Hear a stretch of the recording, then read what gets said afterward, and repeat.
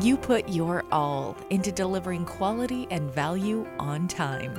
And when your customer doesn't pay, it doesn't just hurt your feelings. It hurts your business. At MetCredit, we get it. We collect overdue receivables fast and treat your customers with respect. Go to metcredit.com to get started. MetCredit, we get it.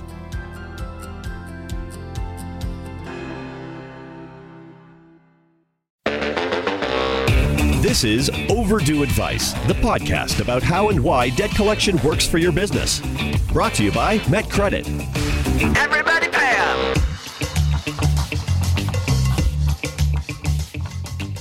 Welcome to Overdue Advice. My name is Bryn Griffiths.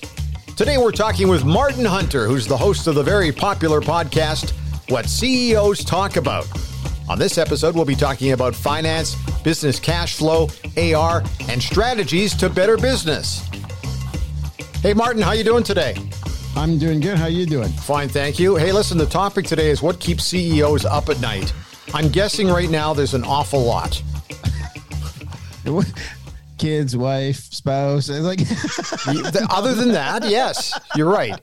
I think that the title of the show really, as we look at CEOs today. Now, I just want to clarify the term CEO. There's a lot of new generation that really call themselves CEOs, but they're really chief everything officers, right? And when I want to really classify, you can be a startup, you can be in the small business, you can be the president, but CEO, we want to talk about there's volume behind the person when you actually have the title of chief executive officer, right?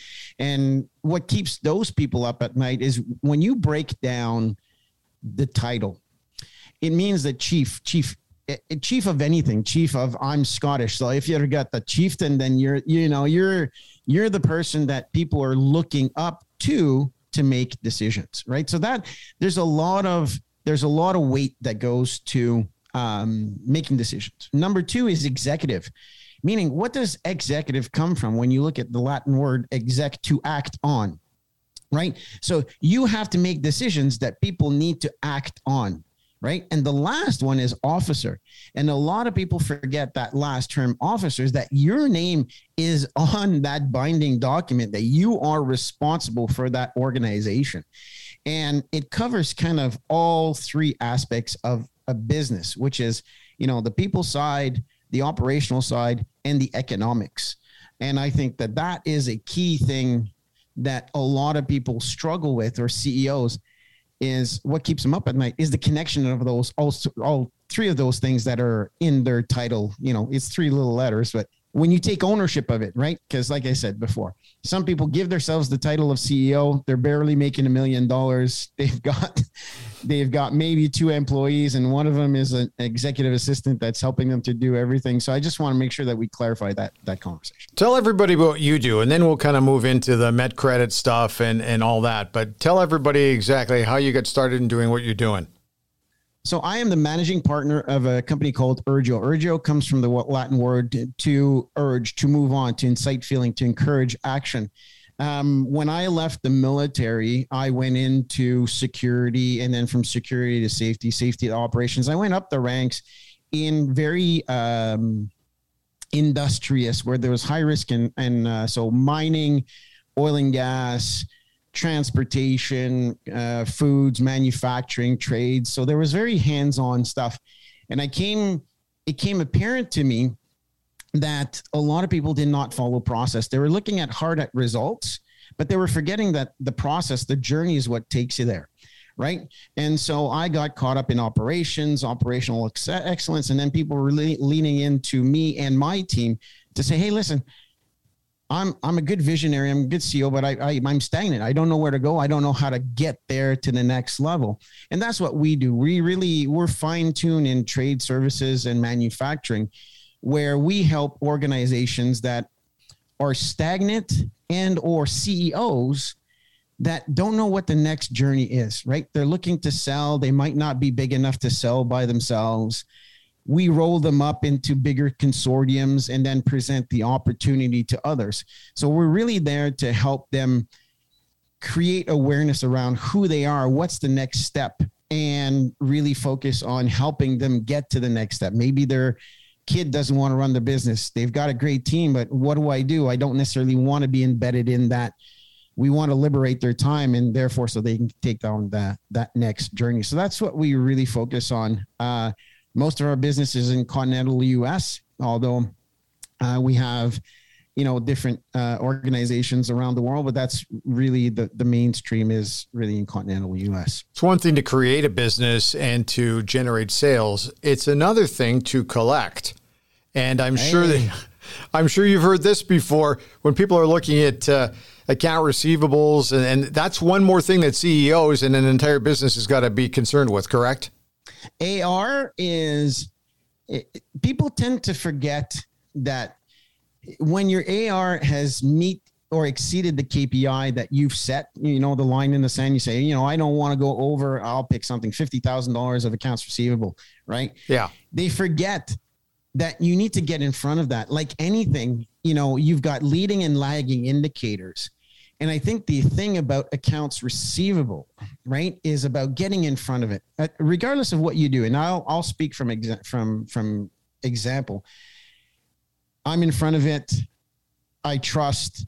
I've got a contract, and all of a sudden, I trust a little bit too far. Oh, they'll pay. Oh, they'll pay. Oh, they'll pay. And then all of a sudden, you're like, you didn't pay. Yeah, you haven't paid. Let's have the conversation about not having paid. And I think the beauty of, I tend to always look at operational efficiency. So if let's say me, the managing partner, is having to chase accounts receivable, I'm not doing my job. Right. Right. If I've got an accounts receivable department, that's a cost. So how do I balance that? And I think one of the things that we always encourage companies that we work, that hire us and that we manage and we get, put into leadership roles of organizations that say, hey, listen, I'll let you do it. We always outsource the accounts receivable because it is a speciality in an area that we are not specialized in. Right. So some of the larger corporations, they have their accounts receivable, company and all that good stuff. And that's great. But you're a huge corporation. I think the people that we're talking to now are kind of in that middle. They're not startups anymore. They are in a good financial position. They've got 10, 15 years of experience. They're making decent cash. They've got good cash flow, but they've got this nagging thing that just keeps them up at night and goes, how do I bring down, I don't know, my accounts receivable by 10%, by this percent, by that percent.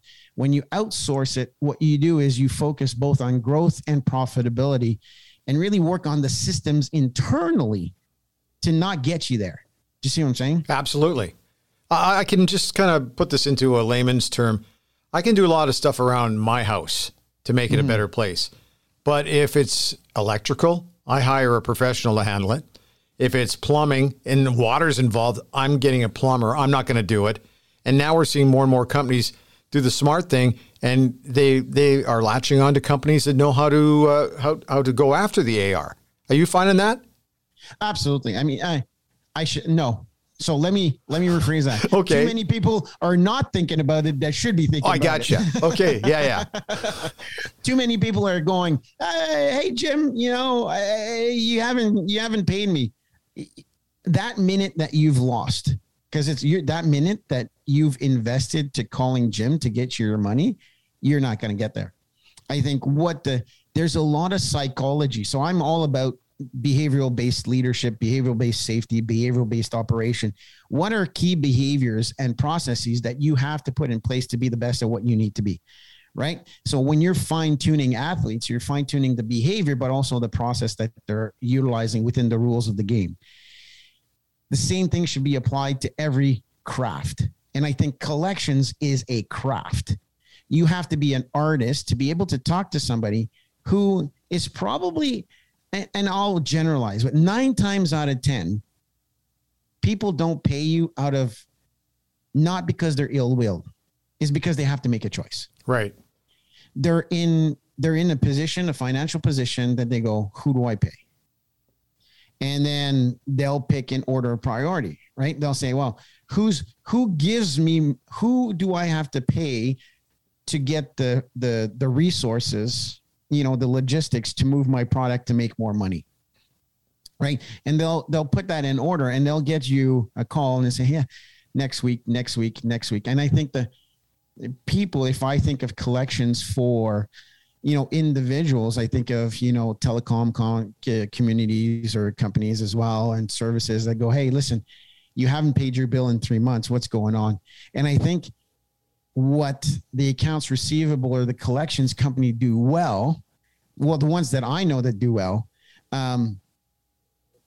they are behavioral based, and where the agent is kind, compassionate, listening, is not an idiot saying, hey, Jem, you owe us $15,000. I'm going to come over and break your leg. That doesn't work.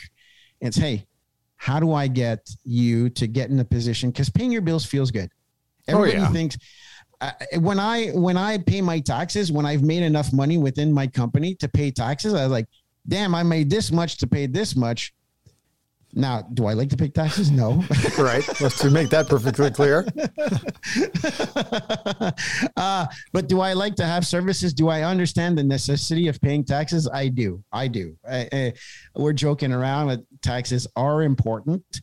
But same thing with having a good relationship with your friends. When you think of any friend that you've had when you go out, if you're the one paying the bill all the time, no matter how much you have money and they don't, at a certain point, you want them to say, hey, listen, I don't care if we go for a hot dog and a French fry. How about you treat me this time? And so I think that, to bring it back to what you're saying, is delegating those key behaviors and systems to the craftsman is key in accounts receivable and collections.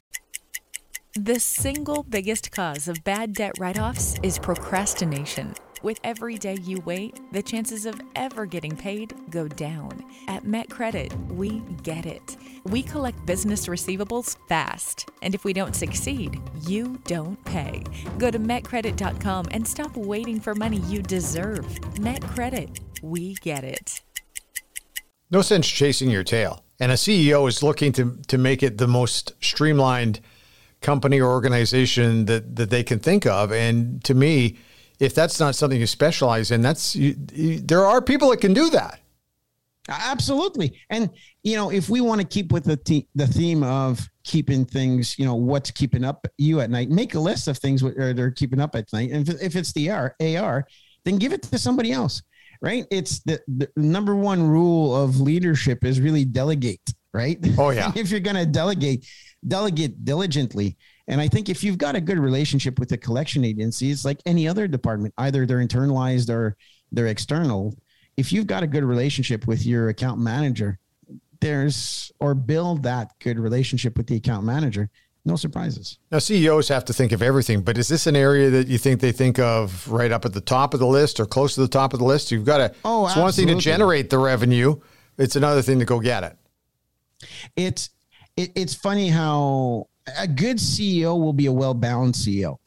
And what I mean by that is you can sell the widget. And if you can sell the widget but you can't build the widget, then you've got yourself too much sales you can't execute. If you can sell the widget and you can build the widget, but your economics are wrong because you can't collect, or you're overpriced, and whoever, you're so fine-tuned on your break even that any money that doesn't come in is worth $2, if you know what I mean, right? It might be $1,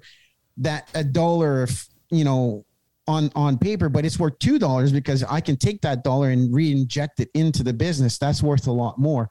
So having a good mind on economics doesn't mean that you put money first. It's just when you're driving, you are considering the amount of fuel you have in your vehicle to go the distance. That's all it is. Just glance down. Where's my fuel? Where can I get to? Are the kids whining and complaining? Does my spouse have to go to the washroom? All these things that are going through your head. If you've got enough gas in the tank, and you don't have to say, oh, when's the next gas station? When's the next gas station? That that worry Yeah. is like you said, it keeps you up at night, right? People also go through that. It is on top then. Oh, yeah. And people go through that. Where's the next gas station? Where's the next gas station in just a regular life where you don't know how you're going to pay your next bill, but you find a way. You're going to pay your next bill and you find a way. But it's been crazy this last 3 years. And now there's all this recession talk, but we had to get through the pandemic. But I guess the reality of being a CEO right now is that you have to find a way to pivot quickly. It is, brand value is key. So if you understand, let me explain what operational excellence is. Operational excellence is a mindset. It is how everybody within an organization, within an organization sees, delivers, and improves the value to a customer. That's operational excellence. So meaning that you can do all of that for the customer. If you don't have good qualifiers in your process, that you're not challenging the status quo, which is very Kaizen, very Japanese. Just because you're challenging the status quo doesn't mean that you're challenging the methodology or the mindset or the values. You're just saying, are we doing the right thing at the right time for this specific situation? You're just testing the process, right? And we get so caught up in, we need to be fixed. We need to dig our heels. We need to do this. And then all of a sudden you go, oh shit, nobody's paying us. Yeah. Oh, so if you stay flexible, why are they not paying you? Are they paying you because they see less value to the abso-friggin-lutely? So they don't see value in the service that you're providing. Hence, that's why they're not paying you. So how do you get upfront nimble to make sure that everybody sees value? So when collection time comes, you're the first one on the list, right? Yeah. Economic impact of the pandemic. You talk to CEOs all the time, I'm guessing. So you're hearing it from those people. How are they managing over these last couple of years as we move into another challenging time? A lot of people are realizing that no matter how smart you think you are, there's a lot more in collaboration and community than there is in a fixed mindset. So having a flexible mindset, there's a good example of a guy back in 2008 where his company, he's like, okay, so the first, big recession in 2008 hit, and he said, hey, listen, if we keep on the same path. So he was with the executive team and they were talking, and he says, I need to talk to everybody. I don't feel comfortable. And I think there's like 50, 60 something employees within the organization. He sat them down. He says, hey, listen, I don't know what to do. What are we going to do next? Right. Right. And they agreed that everybody should take a leave of absence, leave without pay. So CEO took, I think, 4 months without pay. Executive took a month without pay, and then it went down so that the people at the front edge of the organization, the people who were actually delivering the service, who are business enabling, had as much time as possible. And sometimes even the executive would say, hey, listen, I took a month off, but I think I'm going to take another month off, and donated their time back to people. And they came back so strong, and everybody had accounts receivable issues. But guess what? Because they stayed on top of it, they were able to do the accounts receivable in the methodology that provided consistent income through the relationship they had built. Not everybody could pay them, but they said, hey, listen, how do we keep on ensuring that we have a good relationship through these tough times that we go through? And they say, hey, listen, can I give you $1 instead of $2 every week? Sure. You see that collaboration, that mindset, that bringing in employees who we think we should tell them what to do. Yeah, they're looking for direction, but they're not looking for process, how to get there. And often at times, same thing, bringing in what you think is in collections you should be doing. Talk to a craftsman, talk to MetCredit as we're talking around, and say, hey, listen, what should I be doing? And you might be very surprised at the answer that you get. Curiosity. Einstein said, I have no special gift at the exception of being ultimately extremely curious. Right. And I think that is when you say, hey, how you doing? Be actually curious about how somebody is doing and apply that as a CEO to everything you do, including collections. Talk to your clients.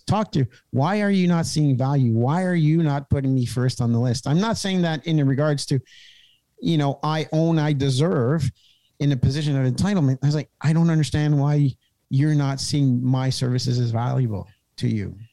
I've survived 35 years, and I underline the word survive. I've survived 35 years in the media business because of one word, reinvention.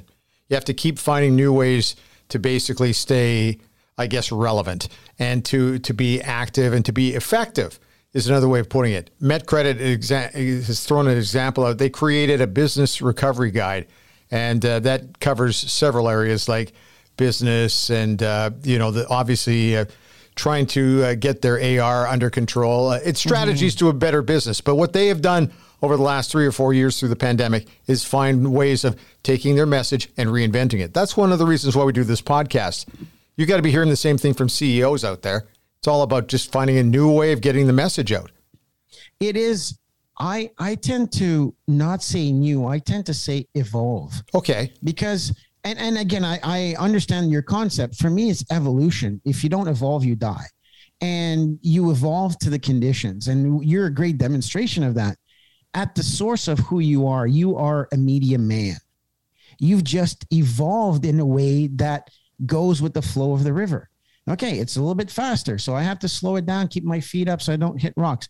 Oh, it's flat. Well, I can go in a crawl position and I can swim a little bit faster this way. You've evolved your methodology, but deep down inside, you bring your craft and you've adjusted what you do to make sure that it meets the market demand. That's evolving, right? You and I grew up where there's no iPads. It's printed media. Everybody got a newspaper. There was a newspaper route. But look at kids now. If you look at how things have evolved, I mean, kids don't get a paper route anymore. No. How do they don't? No. They don't because it's not in demand. I had to explain right? what whiteout was the other day. That's how crazy the world has become. Tick, tick, tick, tick, tick, tick, tick, tick, tick. Oh my goodness gracious. But that's I bring it back to the evolution of the craft. When you look at samurais who've made the swords forever, the craft has died to now there's only like 1 or 2 true katana makers in Japan because there's no demand for it. Right. So if you don't evolve your methodology, now if zombies attack and all of a sudden you have to chop heads off with the samurai, too bad if you didn't buy one, but missed out on that one. But I think people get my point is to make sure that knowing of something and knowledge through experience is 2 different things. And that's the outsourcing that I think is very critical, is to say, well, I can read about it. And a lot of younger CEOs think that. I'll go on YouTube. I'll go on the internet. I'll find out ways to do it. But who really has the experience of the organization that does it day in, day out, that knows how to talk to people, the recovery, the return on investment is so much bigger.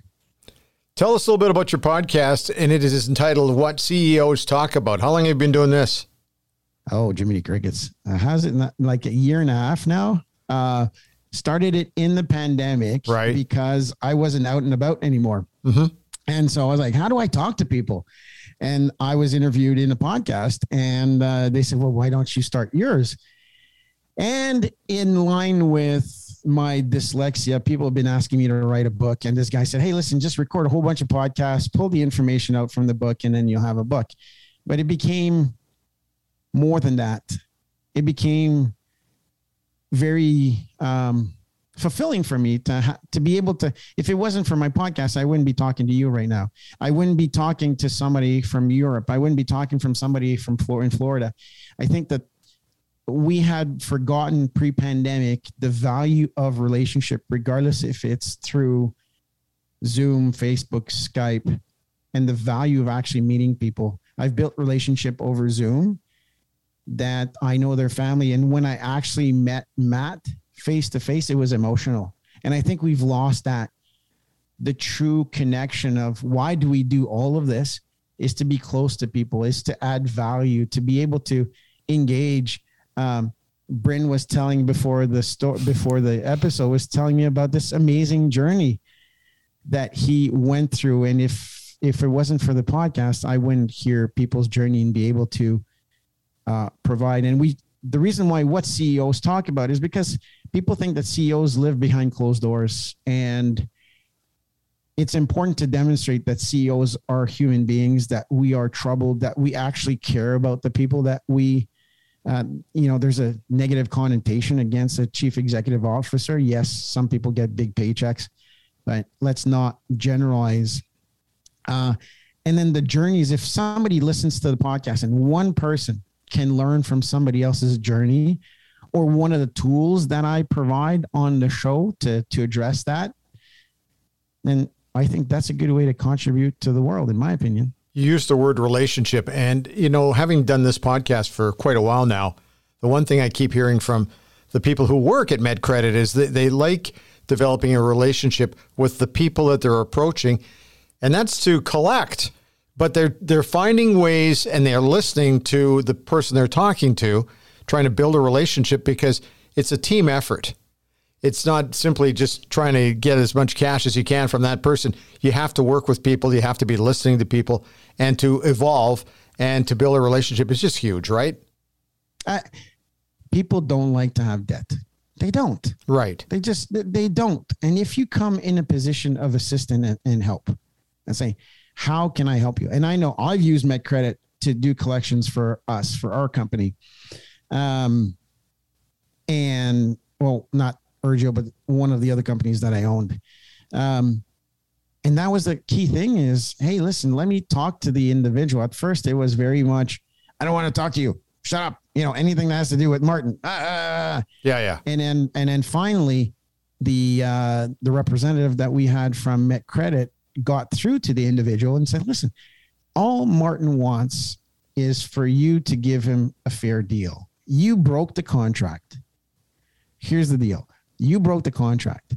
You only owed him, I think it is something like $7,000, $8,000. It wasn't crazy. Right. But because he broke the contract, I got upset and I said, hey, listen, you broke the contract. There's a 6 months close. You owe me $70,000. So either you give me $70,000, and so I have to admit, I wasn't listening so much back then. Listening once again, very important. I'm not perfect. I looked for it. He was closed-minded, and then I became very, I shouldn't say aggressive, but defensive in my position. And then what the MedCredit agent did was really bring us in a position of, hey, listen, Martin just wants $7,000. Give him the money that you actually owe him. I didn't want more money than what he owed me.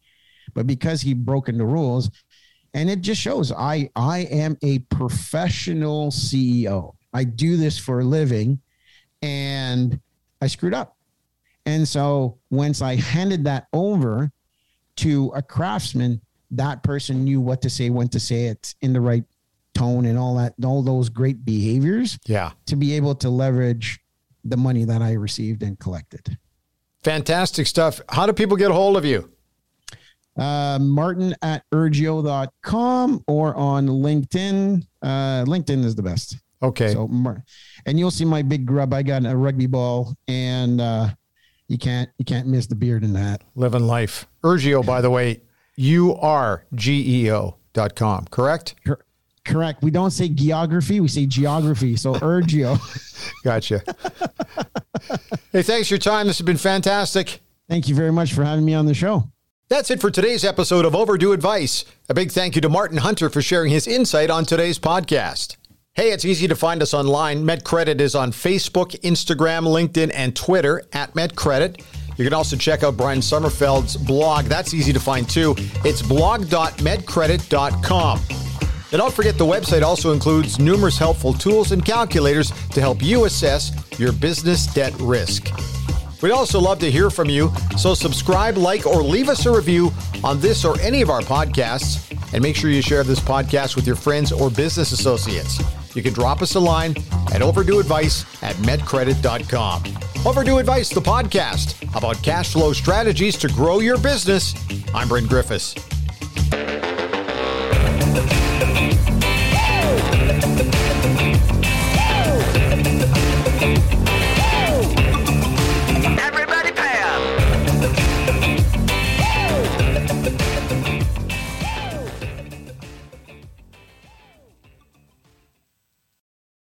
run a business, you're successful. You don't wait for things to happen. You make them happen. So why aren't you collecting what's owed to you? The longer you wait, the less chance you'll ever see a cent. So call Met Credit. We're your local debt recovery team, serving businesses of all sizes since 1973. And don't worry, we play nice. We're here to uphold your reputation and relationships. And speaking of nice, if we don't collect, you don't pay. Zero risk. Get to know us for when you need us at metcredit.com.